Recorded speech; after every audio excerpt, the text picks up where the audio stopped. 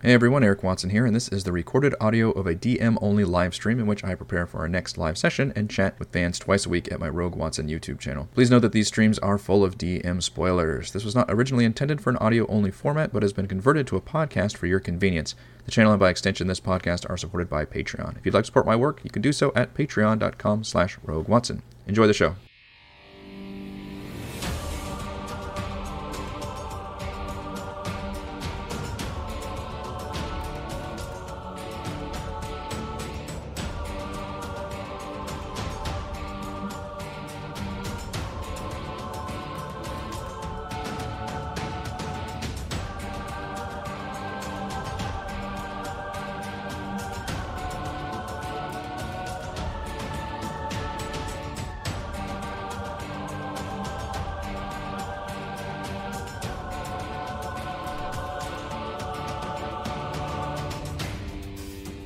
Hello everyone, Eric Watson here, freelance writer, player of games, writer of Forge, recorder of videos, and tabletop role-playing aficionado. Welcome to the Thursday edition of my bi-weekly behind-the-scenes DM-only live stream at Crafting Icewind Dale, in which I build, write, and prepare our next session of Rime of the Frost Maiden. If you are playing characters of Valravn, Frey, Celeste, Edmund, or Thimbleweed, this stream is not for you, but for the rest of you, welcome. Warning, there will be many spoilers.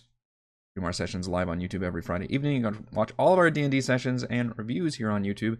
Follow me on Twitter at Rogue Watson and join our official Discord server with invite link in the description below. If you'd like to support the channel, please check out patreon.com/Rogue Watson. For our campaign, we use Roll20.net.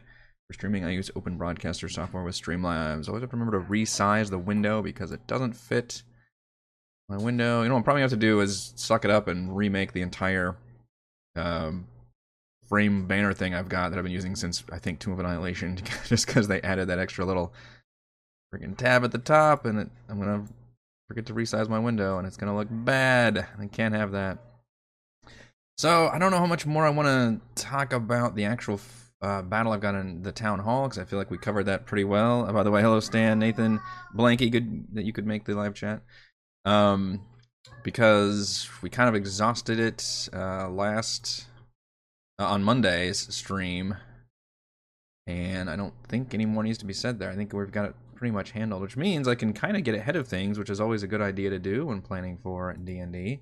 If you all have any more thoughts and comments about the East Haven Town Hall battle, then please let me know, but I suspect this will end up taking the majority of our session on Friday, as well as the kind of wrapping up the East Haven events in general. I actually decided that no matter what happens in this battle, Ravison completing the ritual will kill her, so we don't have to worry about her trying to survive or anything, and that gets rid of that whole moral dilemma.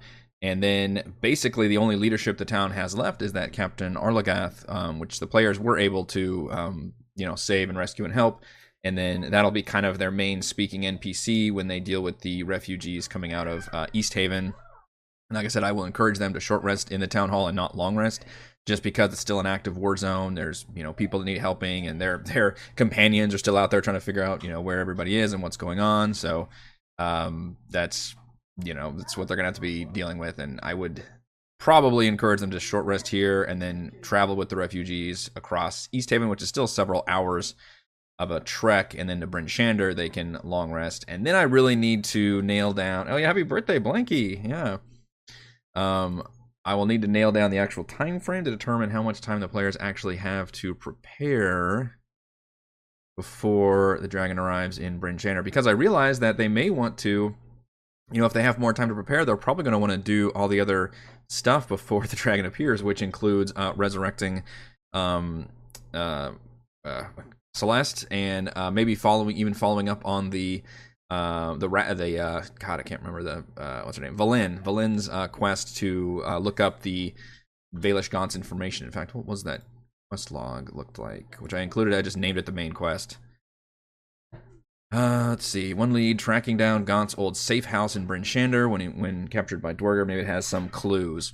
And I wasn't even sure myself if I wanted to make that a full little dungeon crawl, or just make it like it's a little thing that they go do and mention it, and then they go towards. I know that they're going to have to find the Arcane Laboratory, which will be a full custom dungeon crawl that I plan on prepping, and that'll basically be the first real trek of the main quest for the next act of this campaign.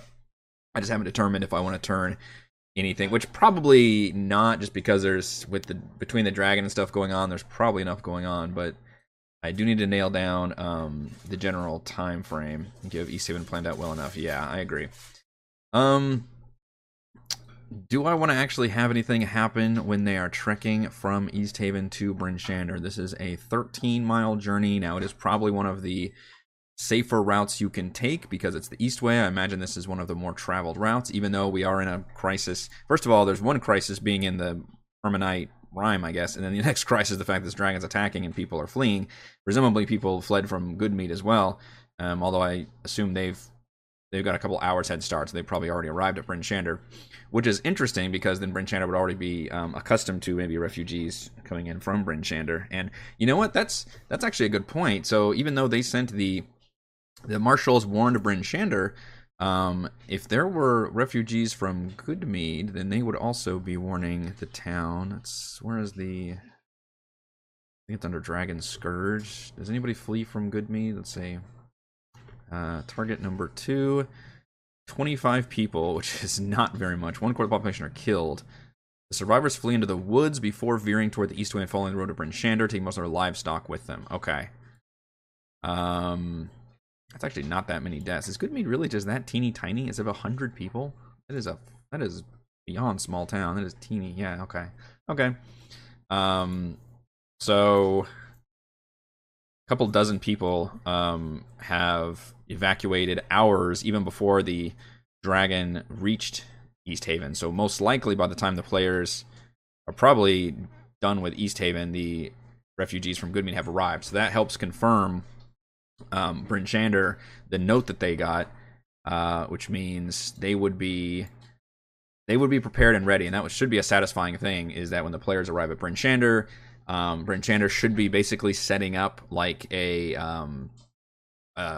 I don't know what that's called, but like when refugees pour in, you need to set up like tents and shit to like help people, like not just processing, but like medical facilities and all that kind of thing. Whatever the fantasy medieval version of that is, they'll be seeing all that going on. It'll basically look like a crisis trauma center, essentially, but also one that is, you know, they're on high alert. They're guarding. It's still an active threat with the dragon running around, which I believe they actually do have. They have soldiers. They have 20 veterans, which I consider that to be actual like military. They can muster up to 250 soldiers.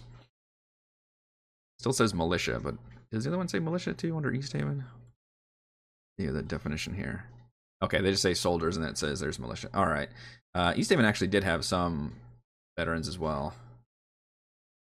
Actual I guess standing soldiers, but Bryn Shander's is a little bit more better. So I'm just whatever. My campaign, Bryn Shander is the one that's got maybe an actual like force that they can deal with.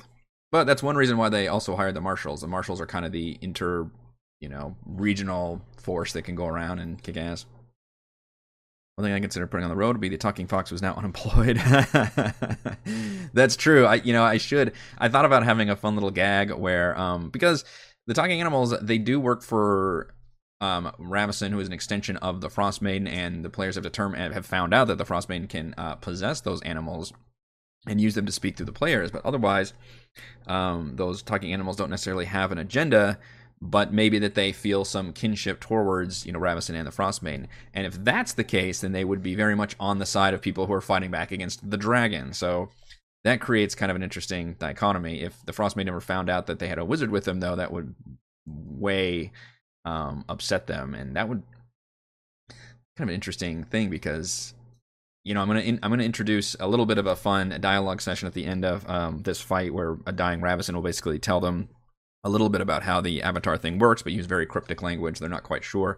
But you'll mention the fact that the avatar will target enemies of the Frostmaiden, and obviously the dragon is a big enemy, but maybe it would also go after any wizards because that's, the Frostmaiden's very pissed off and looking for wizards that disrupted, that basically found Etherin, and that's why she's shut down this whole, region. And so that would be an interesting twist if suddenly it gave like I don't know, if it went after Valen or something, even though the dragons would still be the active threat. Maybe if they released it too early or something, it might attack Valen. I don't know. That would be an interesting side note to keep track of. Does the dragon go in that direction, or is there a refugee convoy? So the dragon, one thing the players do have information-wise is they know the exact route that the dragon does take. which hopefully I've got a hyperlink to that somewhere. Don't know if I do. It's in the handout section. I just don't. An easy way to do it. But anyway, they know the route of the dragon attack, which literally goes in a counterclockwise motion around 10 towns and ends at Bryn Shander. So after East Haven, which it will spend another couple hours at East Haven, by the way, destroying the eastern half of the city.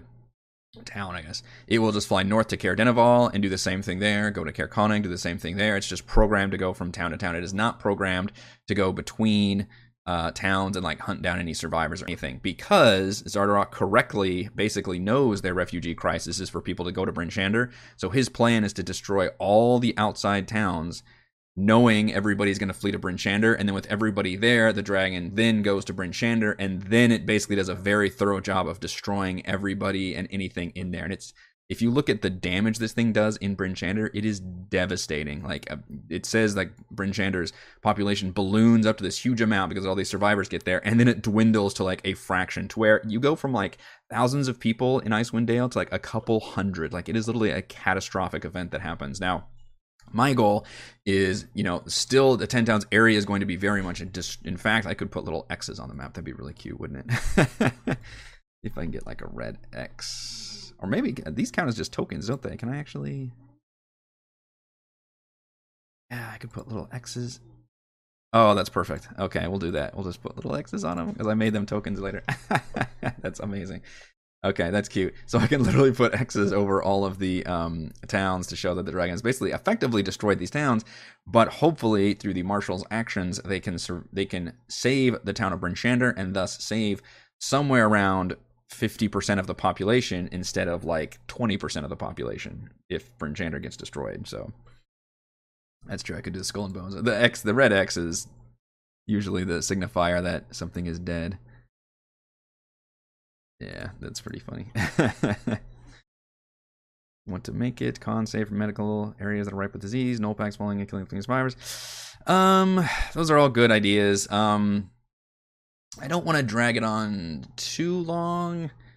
I was determined on how much more I want, especially if the players, if they only short rest in East Haven, they're going to be still pretty weakened because they're coming off of this fight also. On the one hand, it shouldn't just be an easy jaunt. You know, you literally have like a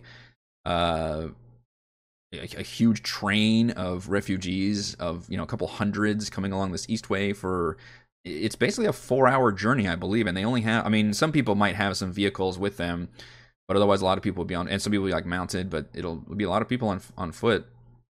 And you could argue that, you know, oh, what about, you know, starving animals and problems? I mean, you could make this into a whole little adventure if you wanted to. I don't know how interesting that is versus just kind of montaging it, especially if the if I do flavor some of the talking animals as being kind of on the Marshall's side, or maybe at least the talking fox, which has a funny relationship with the players. Maybe he senses the fact that Ravison dies, and thus he's like, I don't know what to do now. So that is a good idea, Stan. I probably should have at least one event with the talking fox, and just the players probably just tell him to fuck off because they don't seem to like him very much, which is fine. You know, you end up throwing a lot of NPCs to the players, and some of them stick to a great degree, and others are very quickly waved off. And as a DM, I try and take the hint about that kind of thing. You could combine your ghost encounter and the refugees. Party comes across a destroyed refugee camp where they were killed by Droiderman or possibly Cold Light Walkers.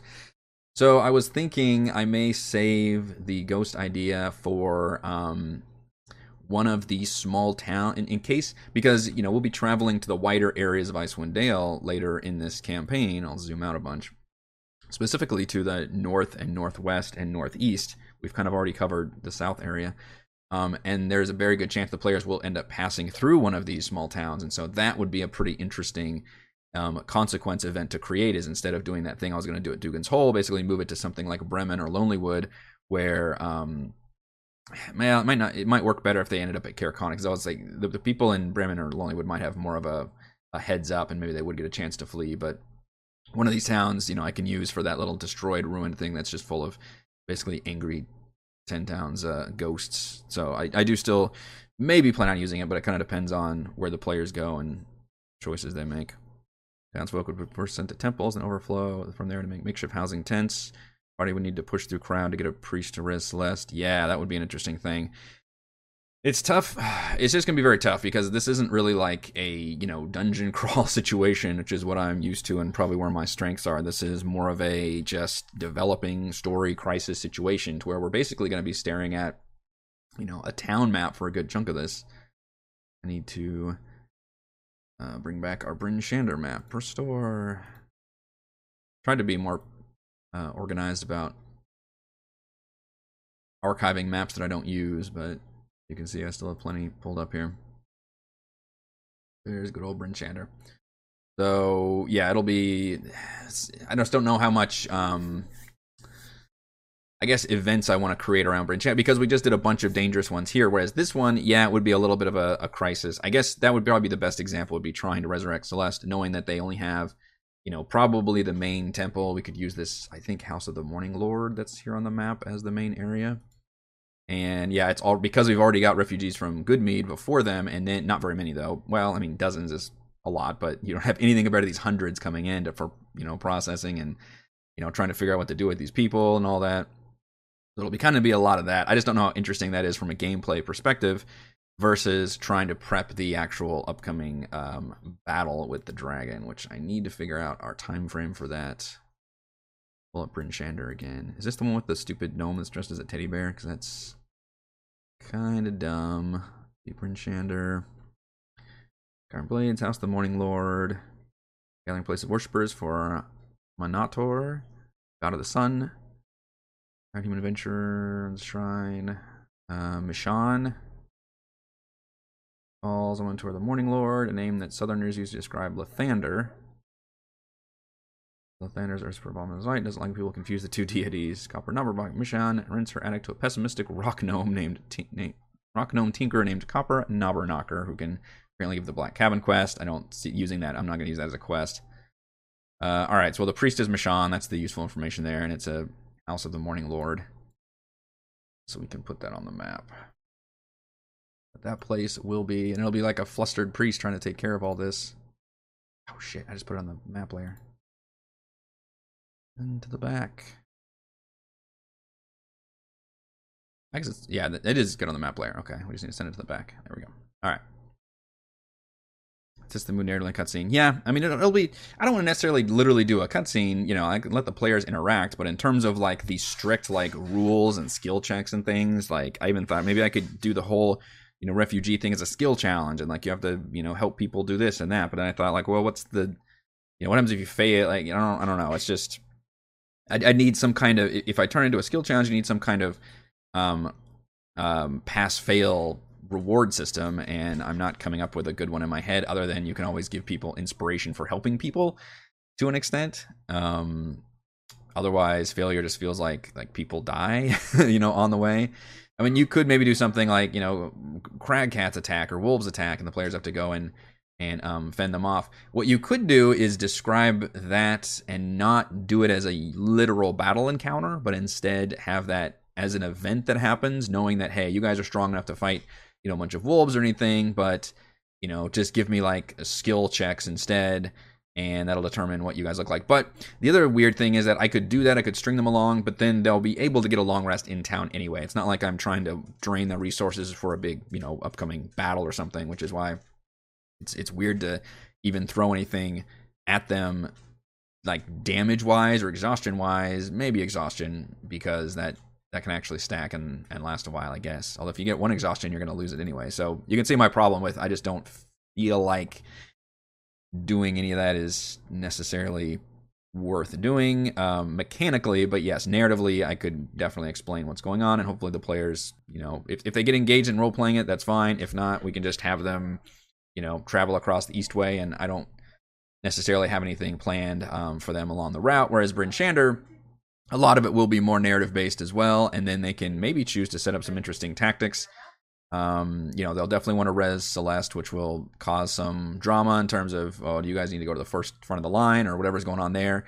The fact that the priest will need to, and she won't be happy about it because she would need to set up an hour in order to, resurrect somebody, versus healing. She can do that, only so many times a day, but she can do that a little more easier. So that's true. Delay. But see, what do the delays do? Is that just add to exhaustion? I guess at that point, maybe you end up accruing multiple levels of exhaustion, even though traveling across a road normally doesn't convey that. But I guess it's the idea is if you're trying to help a caravan while you're traveling and different things involved, maybe everybody can make checks to avoid multiple levels of exhaustion. Maybe I could do something there just to set it up, just to try to get the fact that, escorting people, and maybe the player's just like, look, you guys are fine, we're just going to go on our own thing and not help anybody, and then they make it to town unscathed and no problem.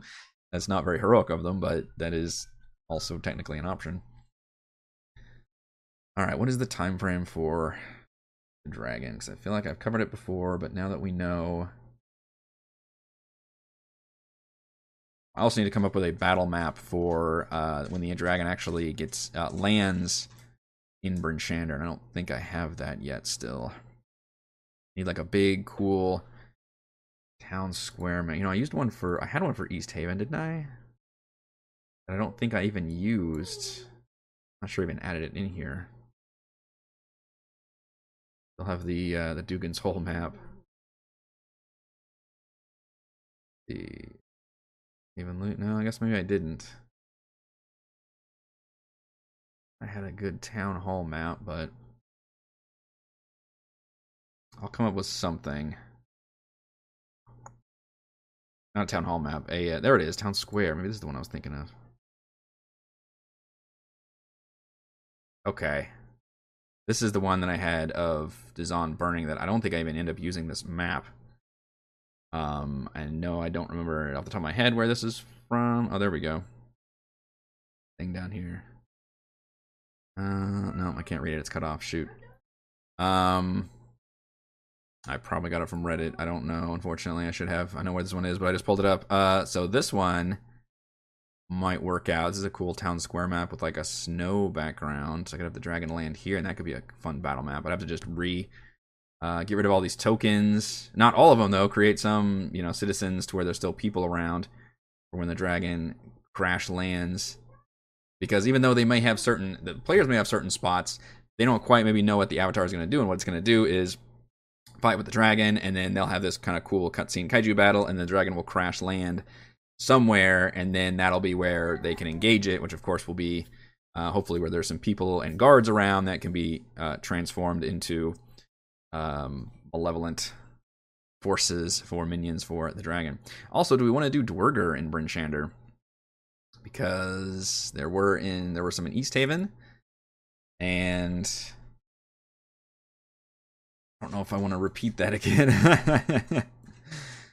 Mainly, again, it just kind of slows things down at some point, and I feel like Bryn Shander would be a little more organized about that, especially if the players say like, hey, by the way, when the dragon attacked, there were fucking Dwerger saboteur agents, and then this lady Valen, got attacked by Dwerger when she was looting around. Like, you need to do like a house to house search.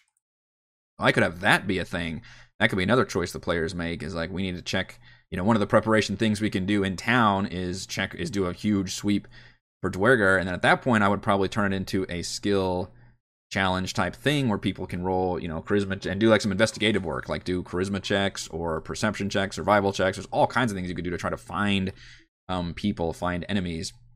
And I'm not even sure I would even include a combat encounter once they do find them. I think I would just include it narratively, and maybe that would include like, it would be a fail forward thing. If you completely fail, maybe you still find it, but maybe somehow the Dwerger get word of you, and then it does turn into a combat encounter. Or if you succeed a little bit, then you take, a little bit of damage when you do find them or something. You end up setting off a trap. And if you succeed completely, then you completely find the Dwerger unawares and stamp out their cell. Because assuming you're going with guards too, like you're just all, organized and going about it as a police force and not necessarily like a dungeon crawl. So I think I could turn that into an interesting scenario, but that would hopefully be the players remembering like, oh yeah, we need to like check this town for Dwerger saboteurs, because that is definitely something that we have witnessed twice in East Haven, that Dwerger have come to attack us. All right, so I wrote down that the first day the dragon flies out of Sunblight, destroys Dugan's Hole, which takes 2.5 hours, destroys all of Goodmead minus the meat hall, which takes another hour and a half, Spends the rest of the day and much of the night destroying most of East Haven, which takes 10 hours and includes all of its flight time, for a total of about 14 hours that first day. Now I can shorten and lengthen that as I need to, but essentially, let's assume the players don't long rest in East Haven, they just short rest, and then they go with their caravan to Bryn Shander. At that point, it'll basically be night, so they'll arrive and pretty much need to immediately long rest. And then the priest will even say, like, look, I'm not going to try to resurrect anybody right now. It's like almost the middle of the night. Like, it's late. We need to, like, no. Day 2, the dragon goes to Caer Dineval, destroys it. Caer Konig destroys it, flies to Tourmaline, destroys it. Tourmaline takes 8 hours, though, because it's a bigger town.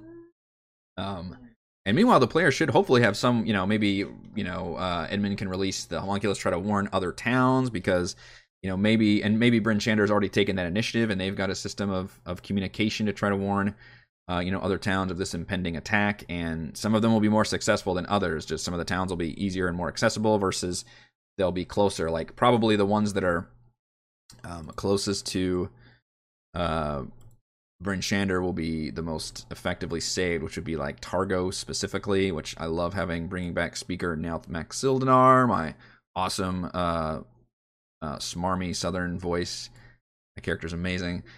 So Targos could definitely be the most, easily they're warned pretty quickly, and they can have a lot of their people evacuate, which is another thing. They'll have all these other people who aren't necessarily injured but are still like, evacuees basically coming to Bryn Shander.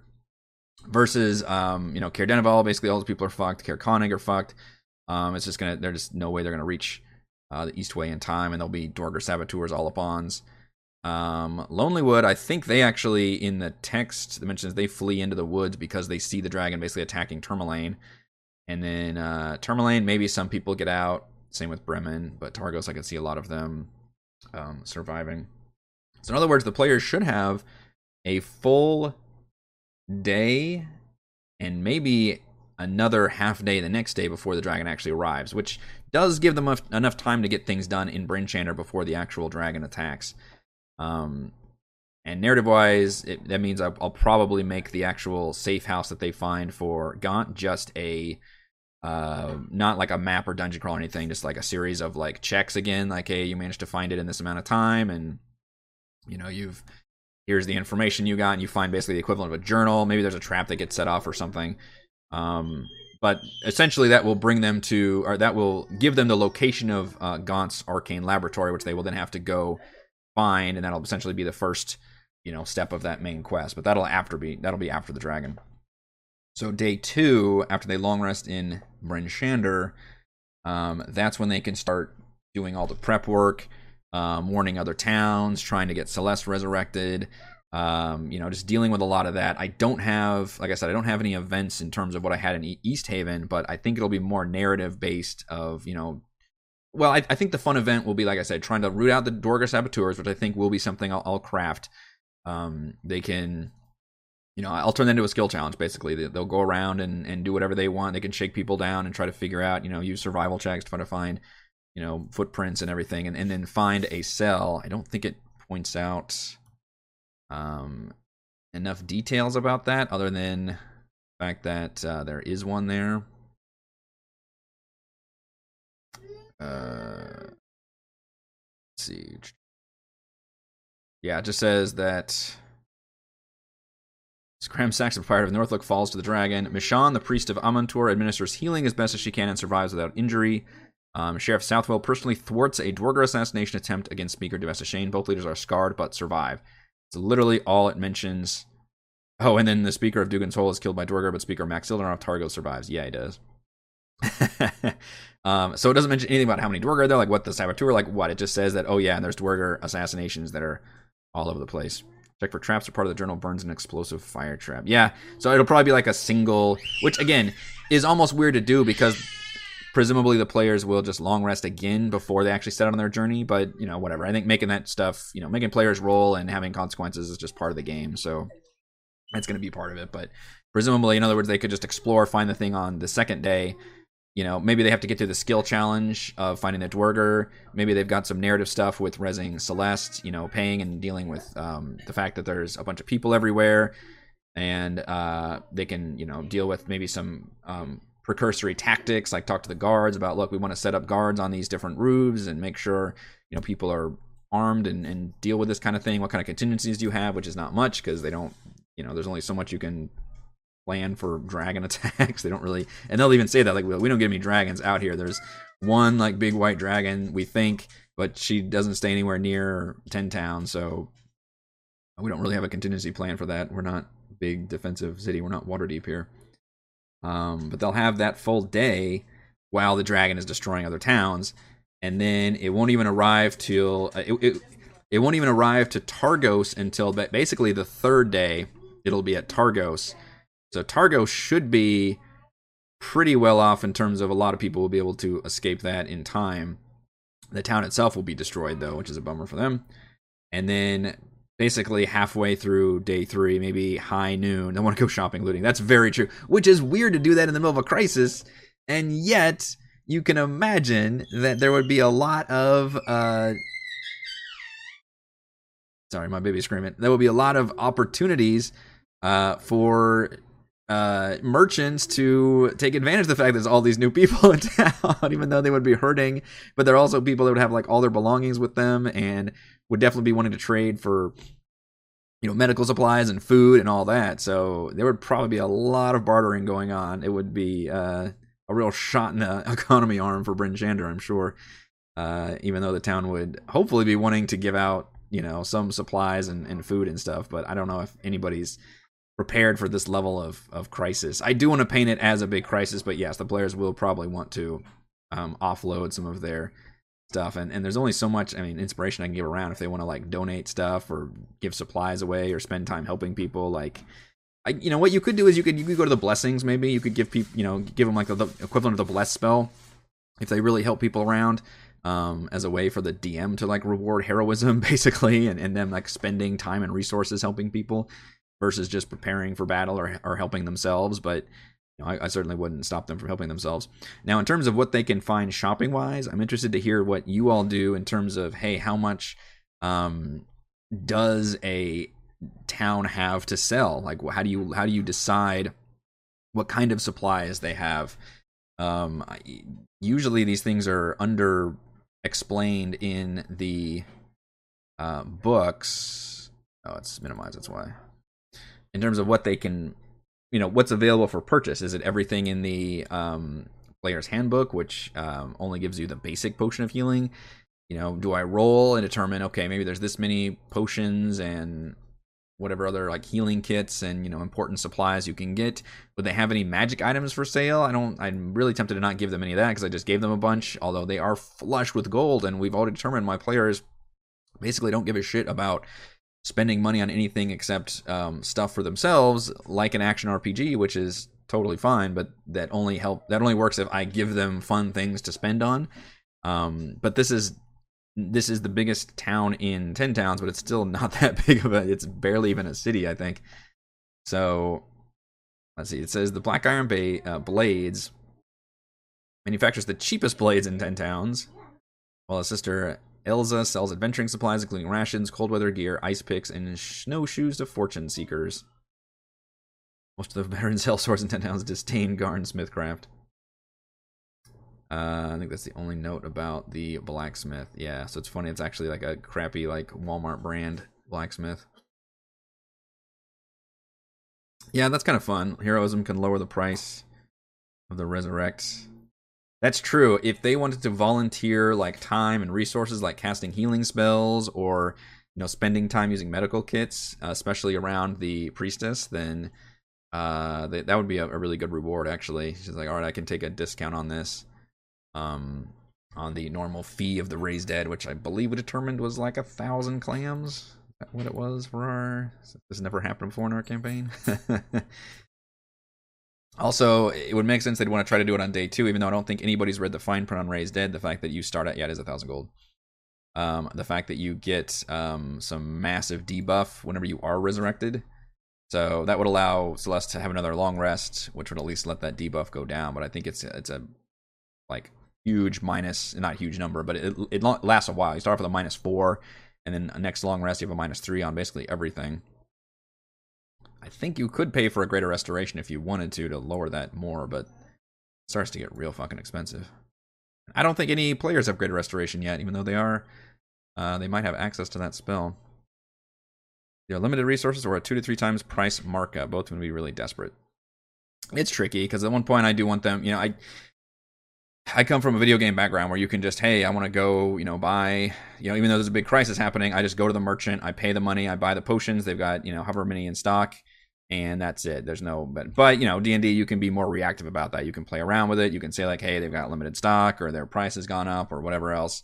So at this point, I haven't quite determined what I want to do with that. I do want to allow my players to at least get potions of healing, if not maybe even a greater healing potion or two, because I think that's the thing that they most want to buy, as well as just other potions. You can include like, not Potion of Growth because they've got all those still, but just other, you know, interesting, you know, maybe resistance potions or something, invisibility. You know, there's just some potion merchant they can find that they can spend some money on at the very least. I think potions is the only one I would think of. Maybe spell scrolls, but we don't have a wizard. I guess the bard could use spell scrolls, so maybe something like that. So I might craft some merchant stuff for them to deal with, but in terms of battles, I don't think I'm going to do a single one for Bryn Shander. I think they're going to get basically some downtime. This is the time of the action movie where you've got, you know, we just survived a big thing. Now we've got to sit and collect ourselves and talk. And we're going to basically prep for the upcoming battle, which will be the actual dragon fight. And I'll mention in Ravisson's like dying words the fact that, hey, I don't know exactly how this thing works, but it can only be summoned by a speaker, which I was thinking you could play it off like, okay, it can only be summoned by a speaker because they have this special, you know, attention to connection to the land or whatever. Or you could say that was something that she put in the spell because she wanted to have basically like a security lock. Like it can only be, you know, activated by certain people that would have the right authority to do it in case this thing gets, you know, stolen or something before we get a chance to use it. And ironically, that locks it out of the players being able to use it in Easthaven because the speaker has already been killed. So that's why they have to go to Bryn Shander and do it. And what I determined is also, if the players do want to Ravisson or try to help her, maybe she'll give the information about how it could. Opening it will most likely kill whoever does that. Or B, give them a chance to use a skill, like a religion check on it to identify the actual object and determine that, oh man, this is, you know, it's a powerful thing. It does unleash, you know, an avatar that will grow to this giant creature that should be able to fight the avatar. But the act of opening the cage and doing that would actually probably do what just happened to Ravisson, which is like pulling all the warmth out of your body and effectively killing you. Potions from the military. In terms of, that would be an interesting reward system, actually, if they make it this far. And straight up Sheriff Southwell is just like, here, we've managed to, you know, instead of having to actually purchase anything, we went to different merchants, and I don't know how dark you want to get with this. Like, did they shake them down and demand like people hand over things for the good of the town? Or you could say like maybe people donated some would be, you know, the better way of handling that. But it gets interesting when you're in a crisis situation and you want to kind of judge people morally about how things work. Generally, I think people do, you know, want to be helpful in these situations, but you've always got slime balls trying to capitalize on. You know, stories about people that bottle, you know, when the pandemic happened, bottle the supplies and then, you know, thinking they were going to hoard them and sell them to people. So that certainly happens. In fact, that could actually be a fun event.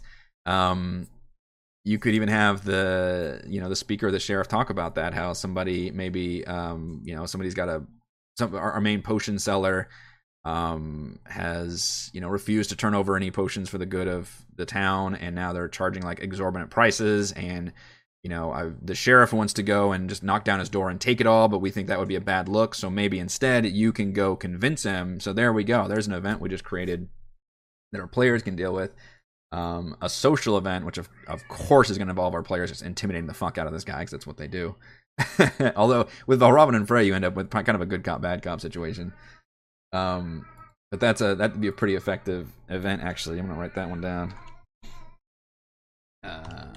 Potion seller is hoarding potions and selling them for incredibly high prices.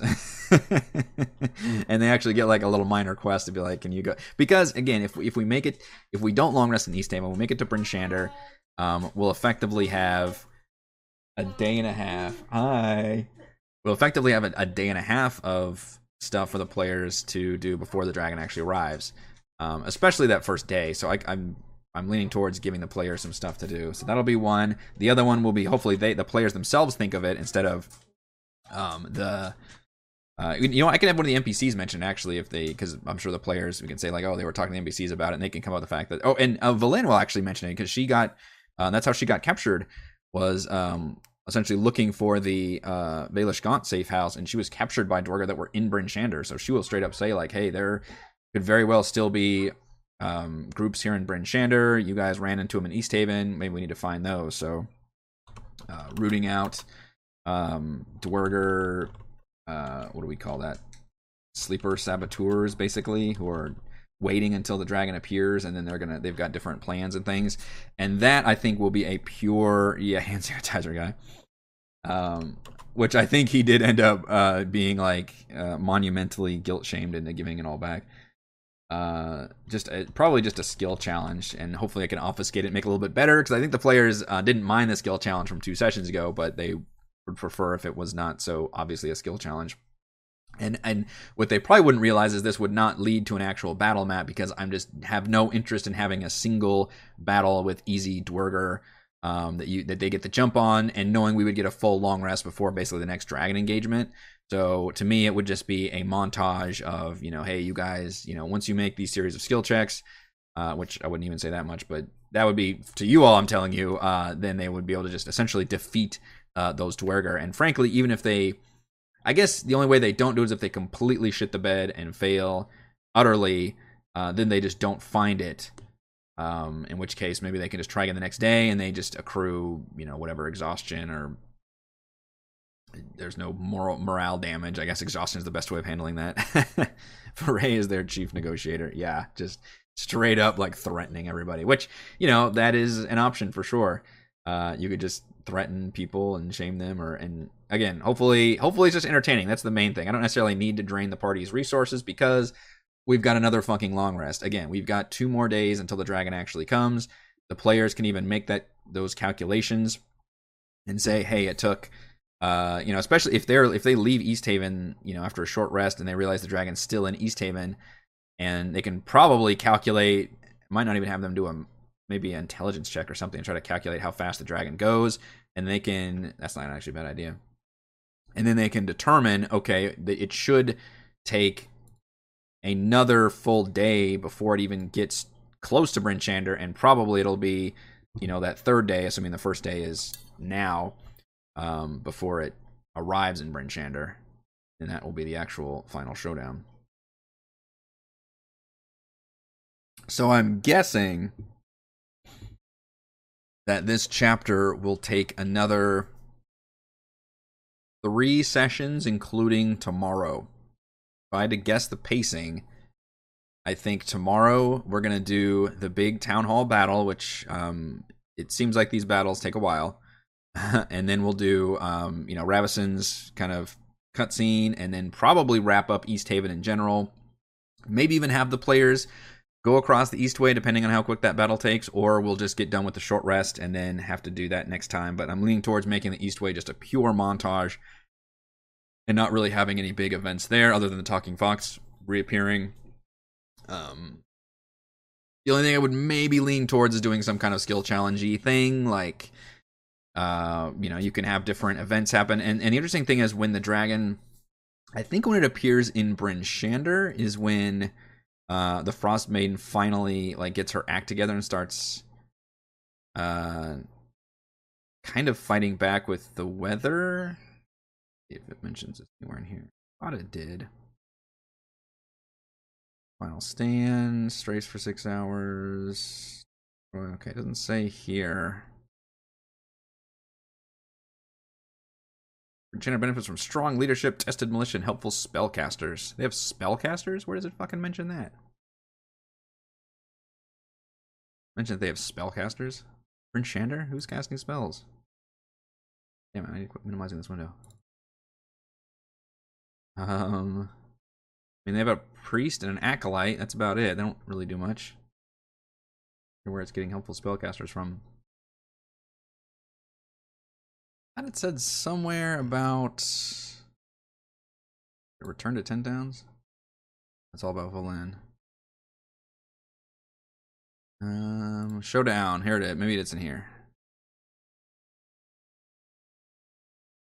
Wait for the dragon. Yeah, the character's best chance of destroying the dragon is to pick a settlement. Wait for the dragon there, which is what they're doing in Bryn Shander. Does say after dealing as much damage as it can from the air, the dragon lands and begins searching through the smoldering ruins to eliminate any survivors. But it specifically says in Easthaven, at least, it never lands. It stays to the air.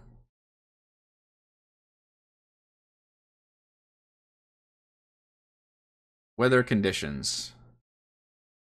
Okay, the dragon begins its attack under dark, clear skies. That changes shortly after it leaves Tourmaline, its 6th target, for that's when a winter storm sweeps down from the Rigid Glacier and engulfs 10 towns. The storms hang over 10 towns for 24 hours before petering out.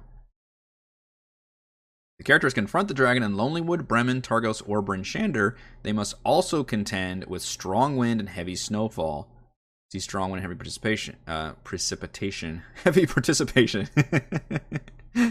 This dragon fight involves heavy participation from everyone.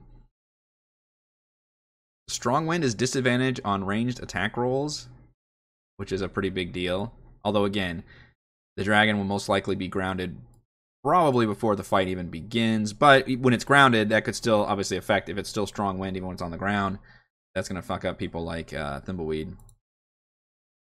Heavy precipitation is just lightly obscured. The area of disadvantage on perception checks that rely on sight. Alright, so that's... I don't think anybody's going to be stealthing around, so that's probably not going to be an issue. Because we will also be, again, taking care of the Dwargar threat before the dragon shows up. So we'll just have... Because I'm really done with the Dwargar at this point. The Umber Hulk thing will probably be the last thing we use Dwargar for. What we are going to use is the... what the players don't know is the dragon has that malevolent presence, because they have never witnessed that. And that will be a fun kind of ace in the hole for me, is when it lands, it will start affecting all the guards, you know, the random red shirts and stuff they've got will be controlled by the dragon and suddenly turn into enemies. After the battle, they find a guy in the basement with 20 cases of toilet paper. Yeah, they definitely do. So yeah, I can have that come down, which would be very interesting. Or I can make it so it's the players that are basically summoning. Maybe when they summon the Avatar of the Frostbane, that also creates that effect. That would probably be a little more effective, rather, because otherwise it would be like, wait, so the Frostbane, is it just random the storm is appearing, or is that the Frostbane doing it? In which case, why did we have to go through the whole motion of summoning the Frostbane's avatar here? You know, when she clearly knows what's going on to summon the storm. So I think it would make more sense to have that be a side effect of summoning the dragon, or sorry, summoning the avatar, which I may I don't know if it's even worth customizing a stat block to make it, because I really do want to treat it like a cutscene where this big snowy owl the size of a rock like slams into the dragon and does, you know, whatever X amount of damage it needs to do, but basically just grounds the dragon, sends it to the ground. And then in turn, the dragon will basically kill the avatar and destroy it. But I could still have... I could either, A, create that ongoing effect when the owl is created, or have it be where when the owl is destroyed, that creates the super high winds and stuff, which maybe that also prevents the dragon from being able to fly with its damaged wings, with the added ongoing effect of disadvantage on range attacks. Kind of like that idea. Maybe the heavy winds or strong winds aren't created until when the avatar is slain, as kind of an interesting effect of the Frostbane suddenly getting like pissed off and worried. I don't think I need to make stats for it. We can talk about later on, months from now, when the party gets to Grimskala, whether we want to use the rock or the owl again. Maybe instead of being destroyed, it's driven off, and thus that could be an interesting thing where suddenly they find this creature that they have created is a straight up creature that now roosts in Grimskala. So maybe I need to actually not destroy it. What do we think about that? Because this is a creature that appears later in the adventure as a rock. which is not Dwayne Johnson. It is Bird. Pretty fun to fight Dwayne Johnson in D&D, I think. No, you'd want him as a friend. As an NPC, I think.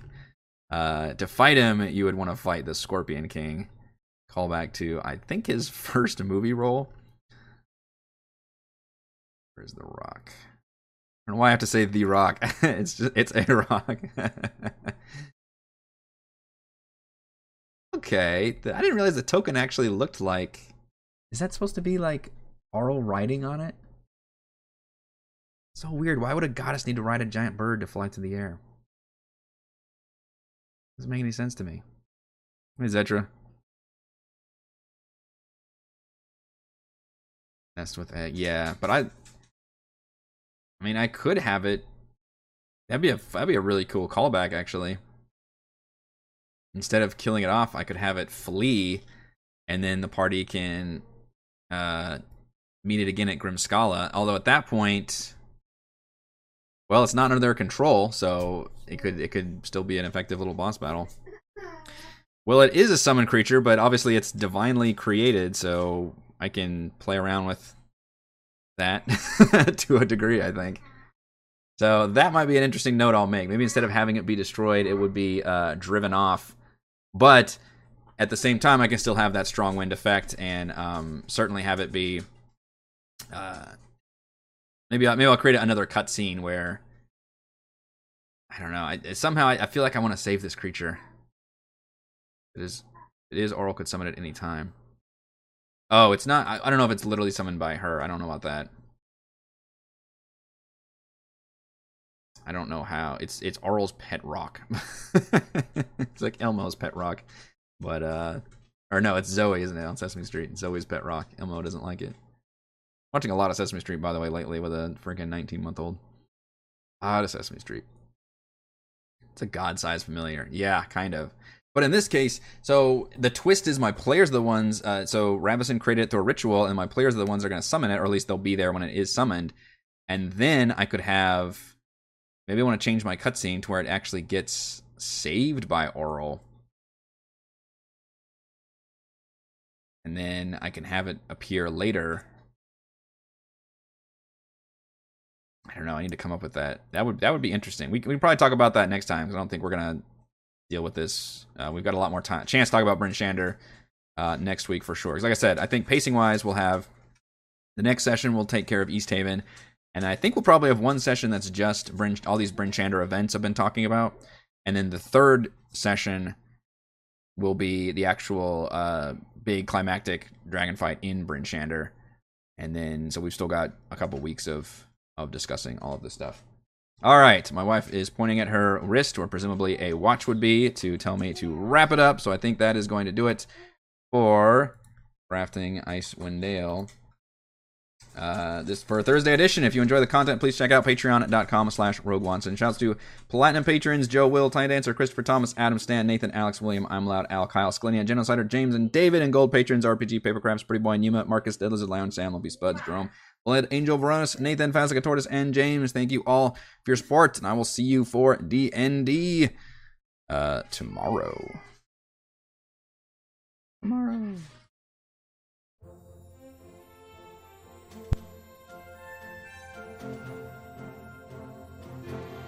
Yeah, Surreal, I'm not doing that part of it. I think it's really dumb that she has to ride a rock to even do the thing, so I'm eliminating that part of it. We can discuss more about that.